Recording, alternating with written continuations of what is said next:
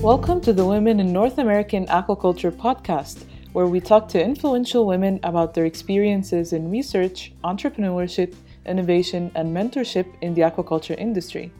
My name is Miriam Farag, and I'm the editor of Aquaculture North America. I sat down with Emily de Sousa, who I would describe as a young leader in the seafood industry, changing the way people think about global food systems and spreading the message that the future of food is blue. I'd like to thank our program sponsor, Merck Animal Health. Together, we can ensure welfare and sustainability for aquatic species. Now, please enjoy the Women in North American Aquaculture podcast with Emily de Sousa. Hello, everyone, and welcome back to Women in North American Aquaculture podcast. Today, I'm finally having my long-awaited conversation with Emily de Sousa. Emily, thank you so much for joining me today. Yeah, thank you for having me. I'm super excited that we're doing this. I know it's been a long time in the making, but I'm glad I'm finally settled down in one place long enough to do it. That's amazing. And that's very cool that you get to travel a lot. We'll get into that. Mm-hmm. But first off, I would like you to introduce yourself a little bit for our audience who don't know you. Tell us about yourself and your background. Yeah, so my name is Emily. I'm a trained fisheries scientist. I went to the University of Guelph for my undergrad and my master's degree. I currently run a business called Seaside with Emily, Seaside Strategy. So I have an influencer brand that I go by as Seaside with Emily online, where I educate consumers about sustainable seafood. And then I also have a digital marketing and PR agency called Seaside Strategy, where we actually work with companies in the seafood industry to help them better tell their stories online as well. Both of those kind of under the whole mission and ethos to educate people about seafood and get people more excited about seafood and specifically sustainable seafood. That is amazing. How many arms do you have? You know what? They keep growing and keep taking on more and more, but I don't know. I love this space so much that it's hard not to when like what you do every day doesn't necessarily feel like work. It's obviously hard and the days are long, but when you love what you're doing, it's very easy to continue to like pick up different endeavors. That's great. I really admire that you love what you're doing, but I hope you have some sort of assistant. Yeah, Yeah, yes, definitely. The team has definitely been growing. that's amazing. All right, so you are a fisheries scientist, according to your LinkedIn, if I'm not Mm-hmm. wrong. Yep. What did you study in your undergrad and master's? So I went to the University of Guelph, and my undergrad was actually in a program called environmental governance. So it's a program where environmental science, policy, and economics all intersect. And then from there, I went on to do a master's degree where my research was primarily focused on small scale fisheries in North America, mostly looking into supply chains and policy. And a lot of my work also ran into the timing of the COVID pandemic.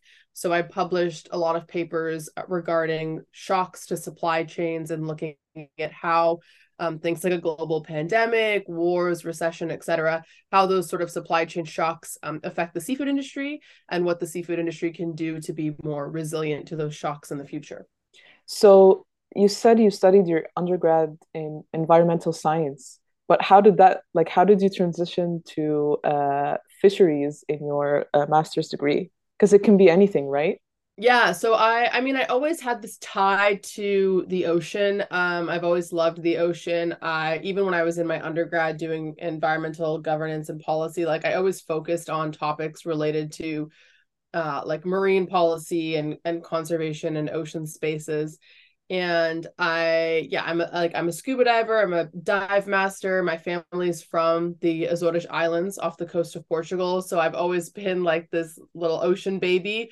And so yeah, I've always had this tie to the ocean. But what really I kind of think solidified the seafood focus for me was because I was so tied to the ocean. In my undergrad, I did a lot of volunteering with various marine conservation organizations, just trying to get more involved in the ocean space. And I really noticed this narrative amongst these groups that if you wanted to protect the oceans, you couldn't eat seafood.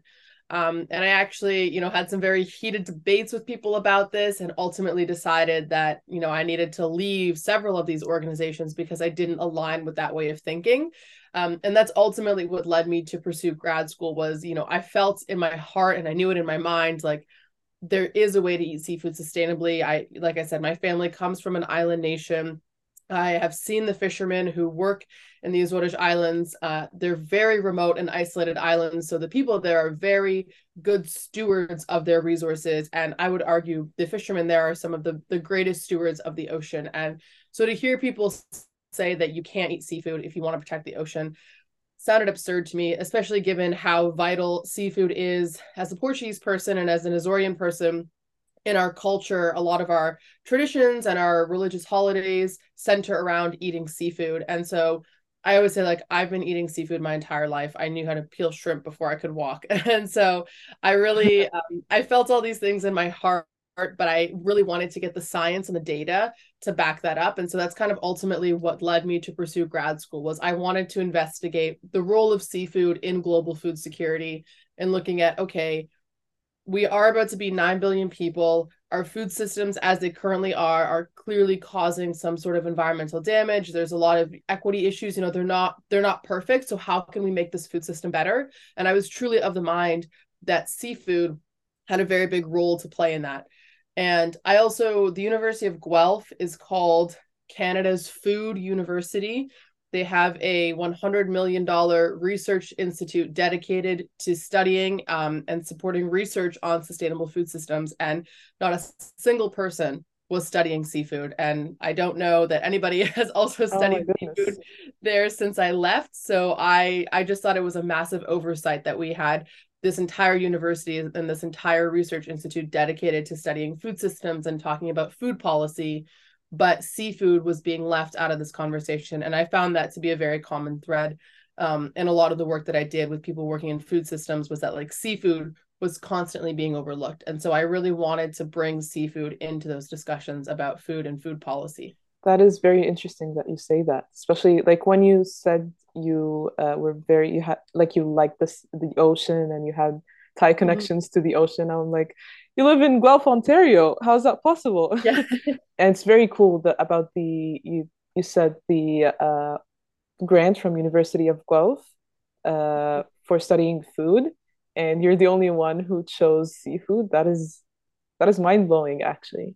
Yeah, it's quite shocking. And like I said, I found it to be a very common theme, unfortunately, in a lot of the work that I did in food systems. Just seafood was constantly being left out of the discussion. So I kind of took it on as my role to make sure that seafood had a seat at the table. So let's get into my favorite part. Tell me more about Seaside with Emily, your content creation brand or social media brand. Seaside with Emily initially actually started out as something entirely different. When I was in my undergrad, I had a travel and food blog on the side, and it was like a side hustle while I was in my undergrad. I knew that I wanted to travel and I knew that I love food, but I didn't really know like how to make that work with all the other pieces in my life. Kind of fast forward to the end of my undergrad when I was realizing these narratives in the marine conservation organizations about seafood, I was also feeling a bit unfulfilled with what I was doing with that blog. I wanted it to be more meaningful and more impactful. And I was having that realization alongside this realization that people really don't think you can eat seafood sustainably. And as I was about to start grad school and telling people about what I would be studying and my research, I was just hearing a lot of people would just say things to me about seafood that are totally untrue or outdated. Like I would hear things like, "Oh, I don't eat seafood because it has too much mercury," or "I don't eat any farm seafood because it's bad for the environment." Just a lot of these like outdated or completely untrue things. And it made me realize like people really don't know anything about seafood. And so I don't know, all of those things kind of came together and fell into place. And I realized, I have this platform. I had already grown a social media audience of several thousand people. I had a website, I had an email list, like I had this established base. And I thought, what if I converted this whole travel and food space into a platform dedicated to educating people about seafood? And so I did that right before the pandemic, which I think was a bit of divine timing because at that time, of course, as you know, people were eating seafood at home in higher numbers than they ever have. They were more aware of where their food was coming from due to supply chain shocks. So it was kind of a perfect storm timing wise, I guess. I overhauled everything. I was very nervous. People weren't sure if there was going to be enough of a market, if it was too niche to be talking about sustainable seafood online. But what I found was that there is an appetite for this content. Consumers want to know more about where their food is coming from and specifically where their seafood is coming from. I think today, now more than ever, people are aware of, the environmental impacts of their food choices, the nutritional and health impacts of their food choices, and they are, somewhat aware that seafood is a good option, but aren't entirely aware. And so that's really where Seaside with Emily comes in. We really aim to bring a level of transparency to the seafood industry that hasn't yet existed. And I think that's really where I see my driving force and like my sort of North Star is really disrupting the industry as it has been and making kind of forcing people to aspire to this level of transparency that consumers are demanding and haven't previously been granted. And so we do all sorts of seafood content online, including the behind the scenes content where we're on farms, we're on boats, and we want to show people literally everything about where their seafood comes from. And like I said, people have an interest, they have an appetite, they're curious, and they have really been enjoying the content that we've been producing, which is really, really great to see. That is amazing. You said you started in 2020, right? Mm-hmm. So it's been 4 years, I believe. Yeah, the travel and food blog dates back to 2015, so that one's really old. But yeah, it was Okay. 2020 when we overhauled everything and the actual Seaside with Emily as it is today was born. So it's really a new I know I never know how to answer the question when people are like, "How long have you been doing this?" I'm like, "Well, doing what exactly?" Because we've been doing the influencer and blogging thing for almost 10 years now, but when we talk Yes. about it in the seafood industry, yeah, it's really been about 3 or 4 years. Yes, that makes sense. It takes like it's steps, right? It's not like I start today and that's like I start my channel today and that's it. No, it takes a lot of building to do, right? So I Exactly. understand that. But I want to get an insight into a social media influencer's day-to-day life. So how does that look like to you? Like, do you have work hours? Do you just like work like any time of the day? How often do you travel? That kind of thing. Yeah. My day to day varies depending on like where I am in the world. Honestly, that's the biggest factor. And honestly, now that I'm home for a little bit, establishing some sort of routine has kind of been my main focus. Because I love the travel aspect of my job, of course, but it can be very disorienting when you're trying to run a business and then be on site and you're trying to manage everything all at once. So my day to day totally varies. I travel probably 200 days out of the year, maybe a little bit less. Um, Wow. yeah, so I've been on the road pretty much nonstop from February until up until a week ago. um, Traveling all over again onto different like fish farms, onto different fishing boats, out to different operations, trying to learn myself and also bring that content to people. So when I'm traveling, my day to day looks insane. It can look totally different. I was just in Central America with a client where, we were pulling like 12-hour days. We were up at, 4 a.m. and we were heading out to hatcheries and doing hatchery tours. And then after the hatchery, we were heading offshore to see some fish farms. And then after that, we were doing like some chef dinners with the products and engaging and networking with the communities. And then, after that full day, my role, of course, is documenting throughout that full day, filming everything, making sure that we're getting the content, that we're getting the interviews, that we're getting the shots that we need. And then, sort of at the end of the night, is basically offloading all of that content, sitting in a hotel room, offloading everything, editing anything, responding to any like PR requests, anything like that, and then basically getting up and doing that all over again. So that's kind of like the fast paced side of it. But when Hmm. I'm actually home and have a bit of a routine, like I said, a routine is really important for me. And I like to spend a lot of my time sort of at home when I'm home. I'm very much, as much as I travel, I'm like a You homebody. When still live in Guelph. right? I actually live in Niagara on the Lake now. Oh, nice. Yeah. So by the Yes, water, that's great. exactly. So we're by a body of water. So I mean, it Yeah. is beautiful. It's nice to get out, but it's nice to have a bit more of a routine when I'm home where I can sit down and I can actually do a lot more writing, a lot more like business back end stuff, a lot more like regular scheduled meetings. I try to like, I'm very much an all or nothing type of person. Like I know Oh, a lot of people love like the Pomodoro methods, for example. Like for me, I cannot do that. Like I'm like somebody who needs to sit down and work on one single thing for like 4 hours straight. So I like to like block out my weeks like that. So I have like 2 days per week that I allocate for meetings.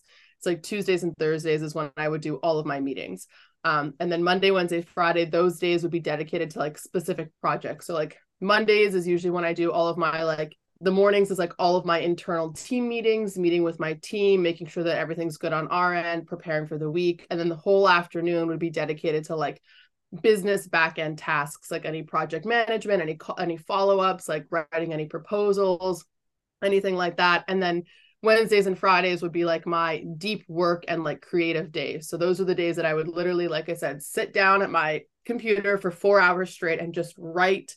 A lot of it is like writing blog posts, writing newsletters, writing scripts. And then, like maybe Friday is like a filming day. So we shoot with a production team and we're usually like in some sort of studio space for 8 hours. And so Friday we'll get up and we'll just shoot content for like a month all in one day. oh But I really wow. try to like break it up by days like that to keep myself sane. So you like the videos you post on Instagram and TikTok are most of them are just filmed in one day, but you post them over like months. Is that Yeah, a correct? lot of them are, especially, I mean, some, you could definitely tell if you were to look at my content, like which ones I filmed. Like some of them are very much quick, me sitting in my office filming on selfie mode very quickly. But Okay. a lot of the ones that are, you could tell their higher production value if they're like, there's Yes. cooking videos, like the cooking videos especially are really key for me to have a second shooter so that I can actually like cook and not have to worry about if I'm in frame and whatnot. And so yeah, we shoot with a team, a really great team that I love working with, and we'll film a month's worth of content, and then I'll just kind of like drip it out as necessary. And that's also like kind of batch create, like I call it like batch creating content. That's also Mhm. necessary just for the nature of my business because as I said, I've been traveling kind of nonstop from February to June. And so if I have to film something for like a client or a brand where I require a kitchen, or I require like their products, it is pretty much impossible to do it if I'm like, in the middle of like the Costa Rican jungle or something. So I need to like plan to film those things ahead of time before I travel and then just basically hang on to them and post them as necessary. That is very interesting that you say that because, and I've been guilty. I've been guilty of doing that where like I'll be like, oh, social media influencers, their life is easy. They make money out of nothing. You know what I mean? Like Yeah. sometimes I'll get those moments.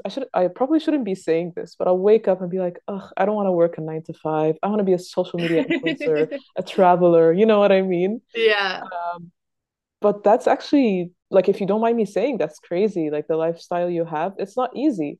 It takes a lot of dedication. It takes a lot of passion. It's very, very interesting. Do you think what you're doing is hard? Like, for example, can someone just wake up and be like, okay, I want to be a social media influencer or like a content creator? Or do people need to have certain qualities to be able to do that? I mean, I think that anybody can definitely do it. I don't think that anybody can be successful doing it. I Hmm. think that's where the big misperception is. And Yes, that is very true. yeah, and I mean, I see it all the time. People think, and I try to get away from the word influencer, to be honest, because it has such that negative connotation. But people think that they think it's just like somebody pulling out an iPhone, filming something, and then posting it, and then oh my goodness, they're making millions of dollars. And that's not the case at all. There's a lot of, like I said, I have a whole day per week dedicated to like managing the business back end. And a lot of that is like emailing brands, like going back and forth over like logistics and details and strategy. And when it comes to actually creating content, like very rarely do I just get up and like start filming something randomly. It's all very strategic. It requires a lot of prep. It Hmm. requires a lot of, especially like like seafood, for example, like my day starts every morning. I'm reading various like industry websites and news, and even like any mainstream news that's being talked about seafood, because I want to keep my finger on the pulse and know what's happening in the industry. Because if something is super relevant, I need to plan to film a video for it. And again, plan being the key word. So we research trends, we research what our audience is asking for. We do tons of consumer research. And then from there, we build out a strategy. And so we decide, okay, here are the videos or here are the topics that we want to address in our next batches of content. And then a lot of the times, again, due to the nature of the types of videos that we're filming, they require research. So we'll have to, dig into sustainability reports and dig into academic articles and actually read all of those and pull out the data and the figures and the stats. And then we'll have to draft scripts. So what I'm actually going to say on camera and write all that out. We'll have to plan like a shot list. Okay, what props do we need? Like, are we going to film all this on an iPhone? Are we going to bring in a camera? Like, where are we filming? What type of lighting are we going to need? And then we actually film it. And then from there, we still have to edit, which is another time-consuming piece. And then, of course, writing all of the captions and then actually posting it and then engaging with it. So it really is it's a multi-step process. And that's why I say anybody could do it, because anybody can just pick up an iPhone and film.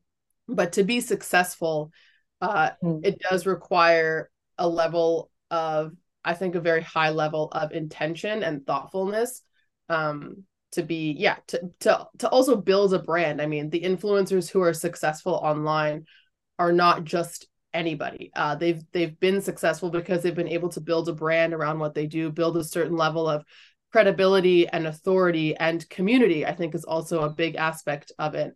Some of the influencers that I watch in various different industries, like you end up watching somebody online simply because you like them, like you like their personality, like there's somebody you want to hang out with. And yeah, like maybe people started following me because of my seafood content, and I'm sure that's why a lot of them still follow me. But the reality is, the reason that people start following you is not the reason that they stick around. People stick around because they feel like, you're friends now, like they feel like they're part of your life. I get a lot more like lifestyle related questions now, or people wanting to like have greater insight, like even these types of questions, like what does your day-to-day look like, kind of thing. And so it's really about like being able to facilitate that connection and level of community. I think that's a big defining factor of what makes an influencer successful. Yes, that's very true. And I think the human connection is also very important. I was watching your videos and like your cooking videos, and I felt so bad about my kitchen. I was like, oh, I should get my kitchen together. And then when you said you filmed at a studio, I was like, I felt a little bit better. I was like, okay, that makes sense. Yeah. And I wanted to ask you about this, since you were talking about how much you travel and how little you get to be at home. Not little, like how much you travel and how much you spend time on your channel. So, like, what does like your work-life balance look like? I think this is the $1 million question that honestly I'm still trying to figure out. And that's okay. Like, we're all struggling with this, right? We try our best at the end of the day. But Yeah. with your circumstances and how much you get to travel or film, and what do you aspire that to look like, for example? Yeah, it's definitely been a struggle is too strong of a word, I think, for how I would describe it. But it's been a process of trial and error, trying to strike that perfect balance, because I'm trying to find the balance between, I want to say, it's hard. You want to say yes to everything, to be on every farm and every like fishing vessel, and you want to really take every opportunity to maximize your impact. And I think also a lot of this stems just from the influencer creator economy, like this, feeling like you have to constantly be producing. But then on the other side of it, it's a lot. I mean, travel in itself, I love travel, and it's a huge part of my life, personally and professionally, and my whole identity, I think. But it can be exhausting at times, to be on the road all the time. And I have a life, and I have a partner, and we live together, and I have friends here. And so that part of it is really challenging as well. Like getting a bit homesick. And obviously, again, I love what I do. And so it's very easy for me to say yes to everything and want to be on the road nonstop. But then there is a part of me where it's like, I also love to host. Like I love to have dinner parties. I love to have my friends over. Like I love to like just have, like I said, be a homebody with my boyfriend and just like slug on the couch and watch Star Wars all weekend. So like it's how do you like strike a balance between those? And it's definitely something I'm still trying to figure out. I think for me, I'm trying to set some hard boundaries specifically around travel. Well, like I usually cut off travel about mid-November so that I can be home for the holidays. So I don't like to travel basically from mid-November till mid-January. So I take those months off of travel to be home. And then even right now, I'm in the middle of a travel break as well, just because, like I said, I've been pretty much nonstop from February until now. And it was incredible and amazing. And I loved it. But it was really difficult to be away for that long. And like I said, pulling 12-hour days for 4 months straight is a lot. So I'm also on a break right now and trying to just get caught up on a lot of like things that I just simply can't do on the road. So I don't know that I have a very clear answer. I think one of the biggest things for me is just especially when I'm on the road, is trying to maintain some sort of semblance of routine. So like the things that I would normally do when I'm at home. So like I wake up, early and I do like journaling work and have like coaching calls and getting in just like a good mindset for the day and then getting a workout in every day. Like just those like kind of critical pieces of my routine that I know make me feel good professionally and just as a person. Trying to maintain those habits when I'm on the road, I feel like is super important. Yeah, but I don't know that I've quite cracked the code of work-life balance yet. It's a topic of conversation, and it'll always be one of those things where you'll try your best. You're never gonna perfect it, but you're always gonna be trying your best. But it's interesting that you say that. Like I love how you are honest about this. So we're trying to really paint the real picture of what a content creator's life looks like. And I think you touched on all the very important points. So thank you for that. So I know you're an entrepreneur and you're basically self-employed, right? But do you still have any mentors that you look out for guidance or advice?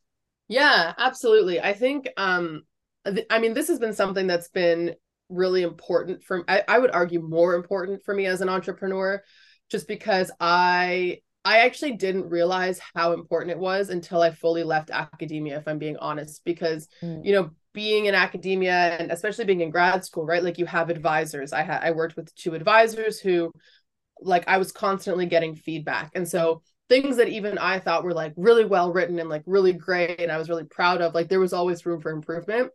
And as an entrepreneur, like I don't have that like that feedback outlet all the time. And I didn't realize how important it was again until I left academia and I was like, wait, I don't actually know if like what I'm doing is good. Or like when I was having sometimes as a business owner, you need to make big decisions. And I was like, I don't have anybody to bounce this off of. Like, obviously, you have friends and family, but like, Mhm. having that like industry knowledge or like somebody who comes from the same professional sphere to kind of be able to bounce ideas off of is really helpful. And so I sought out mentors pretty early in this journey. And I definitely think there are several people both within the seafood industry and then across other industries. Like I said, like I work with performance coaches because I really value that level of like accountability to just improving my overall like mindset and well-being. And so I really value that. And then I value also having people in the seafood industry who I totally recognize know way more than I do. I mean, yes, I have a degree and I've been doing this for several years, but there are people who have been in this industry for decades who know much more than me. And I'm always eager to learn from them. And so I feel like I've been really fortunate to have some really great mentors in this space. Particularly, I will say in the aquaculture space, because my background is from wild fisheries. And so that was the area that I felt most comfortable in. Mhm. And so when I started to gravitate more into doing more work in aquaculture and working with more fish farms and various like companies and organizations in the aquaculture industry, it was very overwhelming for me because it was still totally new. I didn't have that, 3-4 years of academic training in that space. And so I really found some fantastic mentors in the aquaculture industry who've been able to yeah, just be there to even just bounce ideas off of. Also, just put me in front of the right people. I think networking, like the value of networking, I have to say that's probably been the most eye-opening thing that I've learned, like just as a professional. Like I don't know, I know when I always grew up and I would hear people say like it's not what you know, it's who you know. I always saw that as like a negative thing. But what I realize now that I'm older and now I see how networking works, I realize like that really is the key. And of course, you know, you still need to have what you know, you still need to have the skills and the talent and the knowledge and bring something to the table, but really those connections are invaluable. And so having mentors that have been able to help me facilitate some of those connections has been really, really pivotal for my growth and something I've always been grateful for. Very true. I used to think the same way with you as well, like about have like connections, and it's about who you know, not what you Mm-hmm. know. But you get older and you realize, oh yes, networking is very important. So is it Mm-hmm. like more of a task to you, like networking, or does it come naturally now that you just go to places and networking is just in your blood? Oh yeah, definitely. I think it's definitely, I mean, I've always been a people person and I love to socialize, so I feel like it's definitely something that's come naturally to me, and it really, I would say it's a big part of what I do. It's a and yeah, it just kind of weaves itself very naturally into things. Like yeah, when I'm out on farms, when I'm out on different experiences, when even when we're invited to like various dinners and events, it's just kind of interwoven almost into everyday life. And so I'm not so like I feel like networking is very natural to me, and I don't see it as having like that negative connotation that I once did when I was younger. I see it as something really valuable. And I find actually like when I'm networking and meeting people, more often than not, like I'm actually trying to find ways to facilitate connections amongst other people in my network. So I'm not even always like networking with people for my own business to try to, you know, see if they want to work with me or work with my brands. I'm actually like listening to what they're saying and saying, oh, wait, actually, like I know somebody that you should meet who's working on this. That would be really Yeah. cool. And so I find like 90% of the networking that I do is actually just helping to build uh more connections within my own network, which I find also just really fulfilling and exciting when I'm able to help facilitate those connections. Because again, I think back to some of the mentors who have facilitated connections for me, and how grateful I was to be introduced to, you know, certain people. And so whenever I'm able to like leverage my own network to do that, I just feel really really like I don't know, it's like kind of like you're like paying it forward in a way kind of thing. On your channels, what is one of the most comments or questions you get on your videos? I would say there's a couple like pretty common ones that circulate often. I get asked about Mercury a lot still. Oh, wow. People are just yeah, it surprises me a bit too, but I think also like it's funny that you have that reaction because I feel like I do as well, and every time I do it like brings me back to like what like again just reminds me that people are really starting their seafood knowledge from a whole they're at a whole different starting line than I am. And Mhm. it's something that like once you've been in it for so long, it's very easy to forget that like that average consumer doesn't know as much as you do. They haven't been on fish farms for the last 3 years. Like they actually don't know. And so it helps to just to bring it back and to remind me like sometimes if I'm straying too far away from what I think are like quote unquote obvious answers, like they're actually not obvious to some people. So Mercury is a big one. I get asked a lot about like the color of farm salmon. I Mhm. think that one I feel like has just gotten really popular on social media Yeah, for some reason. But so I you would say pinned it to your I saw it, like you pinned it to your profile. So yeah, exactly, because that's exactly it. Because I get asked about it so often that I was just like, I'm just gonna pin this up here so it's like mhm. easy to find and people can access it. Because yeah, I've noticed there's a lot of like other creators and other industries making videos just like talking about, you know, all the things, the silly things that we hear about the color of farm salmon. And I probably get sent at least like two or three per week. People just being like, have you Wow. seen this? Have you seen this? And obviously I don't have the time to respond to every single video. So that's why I pinned that one video to be like, this is the response, it can pretty much stand up against all of the other videos that I'm seeing about the color of farm salmon. That is interesting. And how do you handle any criticism that you get? I would say it's actually been pretty interesting. When I first started talking about aquaculture, I got a lot right off the bat because again, I'd Mm, only been really talking about wild fisheries up till that point, and by no particular like intention. Again, it was just where I was comfortable and what my background was in. So when I started out, I wasn't talking about aquaculture, and once I started venturing into that space more and more, I was definitely met with a lot of criticisms. I would say now though, it's been really interesting the last like 12 to 18 months. I find my comment section is much different than what it was like a year, 2 years ago. Before it was very vicious, it was very aggressive. And now I feel like a lot of the comments are much more constructive. Like I'm actually seeing more comments from people who are asking genuine questions and want to engage and are curious, and are sometimes are being critical, but not in like a not an aggressive way. Like just they're actually interested in learning and having a conversation. Whereas before, I would definitely get a lot of like just unfounded criticisms. And I mean, to a certain extent, I'm happy to engage with people. I want to. I mean, like I said, my North Star is transparency. And so I always want to be transparent with people, even if they disagree with me. And so I do always try to facilitate a conversation if I feel that there is a conversation that can be facilitated. When it comes to like crazy, like aggressive or inappropriate comments, like those, I just don't bother engaging with. I've been very liberal with the block button when people have, come out and said some just really nasty things. And I mhm. think that's totally like within my right as an influencer and just as a person to like not have to read those things. But yeah, wherever people are, wherever I see that people are maybe disagreeing with me, but there's a conversation to be facilitated, like I'm always happy to have a conversation with somebody who I don't see eye to eye with. I think frankly everybody should be. I think that's how we learn and how we grow as humans. And so it's something that I've always made a conscious effort to try to engage with people who might not necessarily agree with me. And that's the whole point, right? To have people Exactly. to raise awareness, right? So, yeah. Exactly.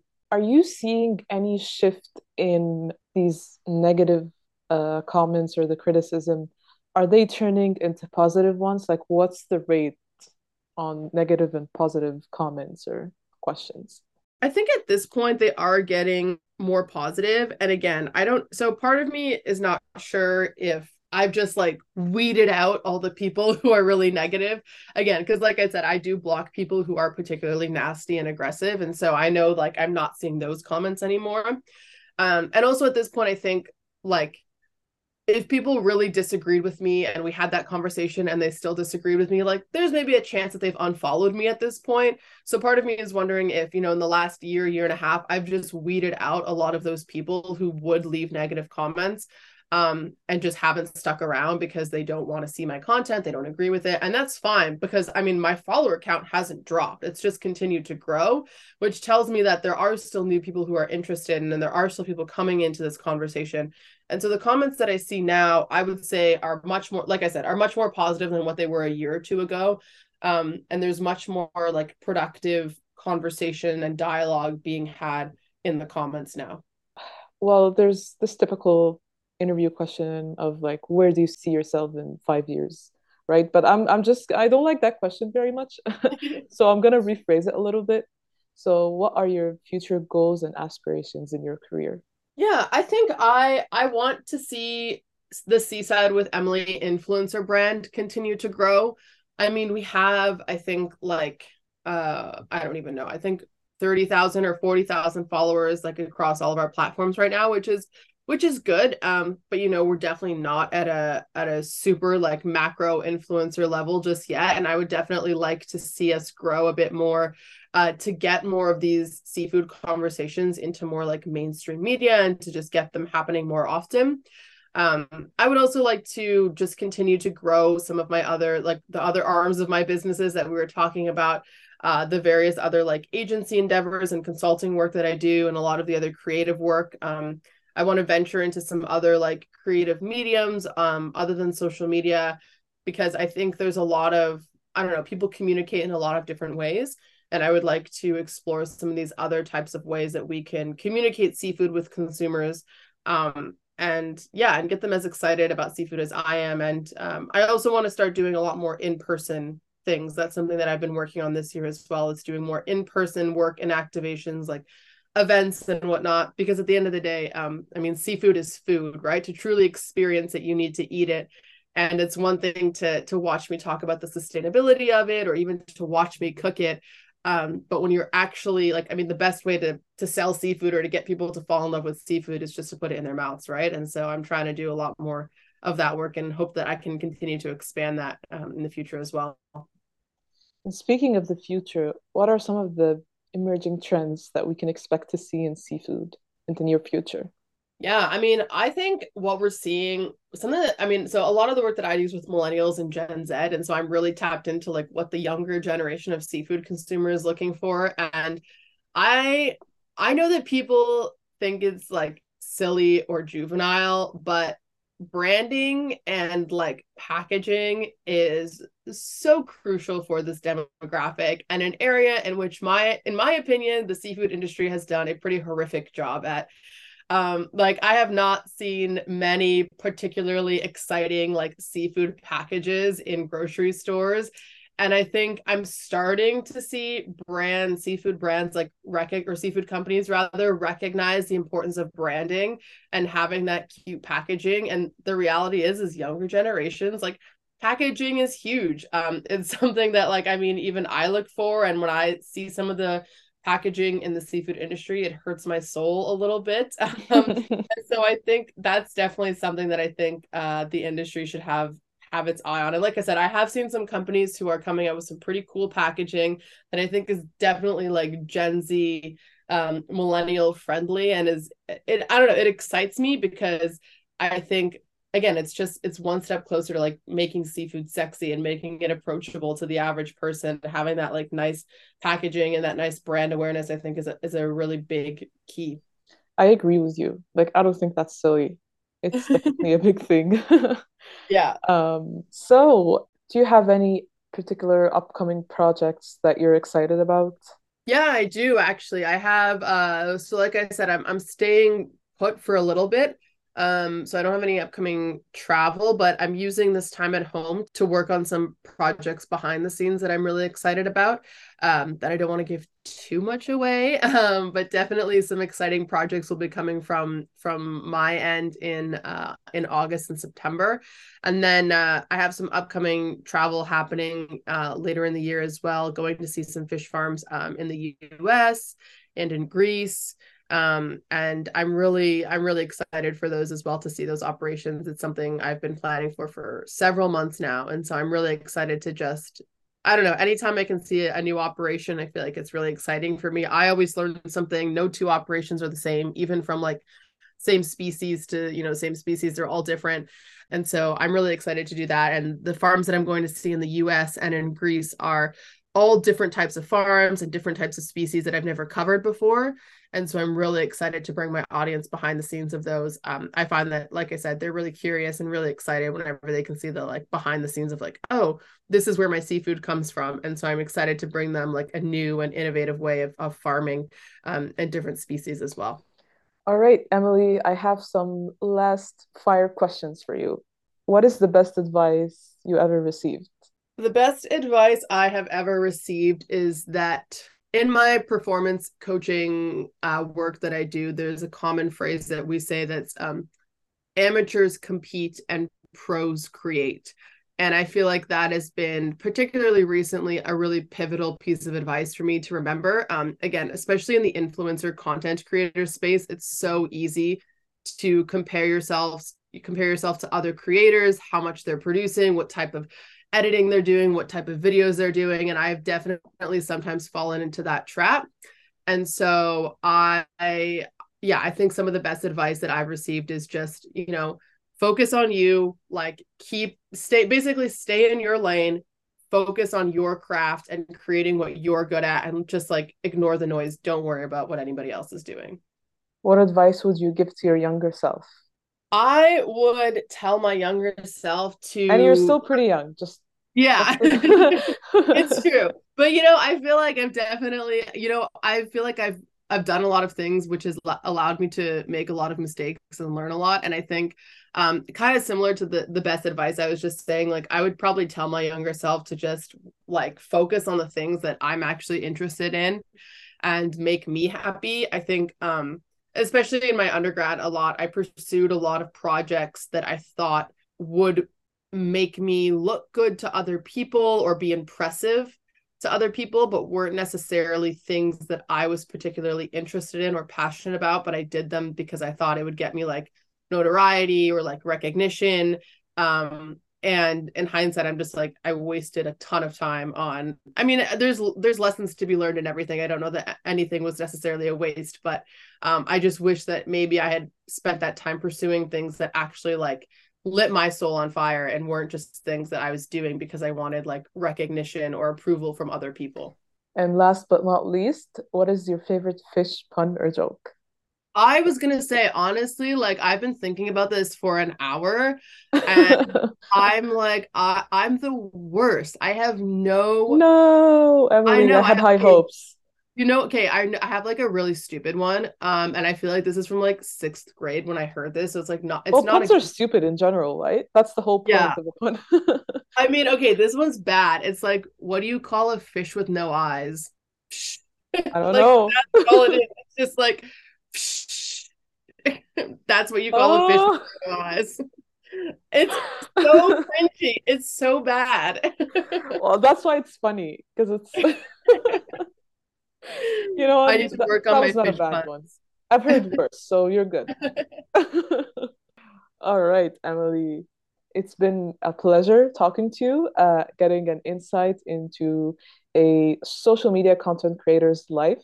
Very interesting, very entertaining conversation. And I'm pretty sure a lot of people will appreciate the picture you painted of your life and how your day-to-day looks like. Like I'll watch you on Instagram, but now I feel like I have a better connection knowing what goes behind the scenes. So that's amazing. I hope you continue to do what you're doing. Thank you very much for sitting with me today. Yeah, thank you so much. I really appreciate the time to the opportunity to chat. And yeah, I really enjoyed our conversation. So thank you so much. Thanks, Emily. Another episode in the books. As always, our show notes with links, photos, and more extras can be found on our website, aquaculturenorthamerica.com/women. I want to quickly mention our virtual summit, which will be taking place on September 7 of this year. The Women in North American Aquaculture Summit, or WINAS, is free and open to everyone. We have a great schedule planned for the day, so register now on our website and check out the full event schedule as well. And please join us in thanking our program sponsor, Merck Animal Health. Together, we can ensure welfare and sustainability for aquatic species. Thanks again for listening, and I hope to see you soon.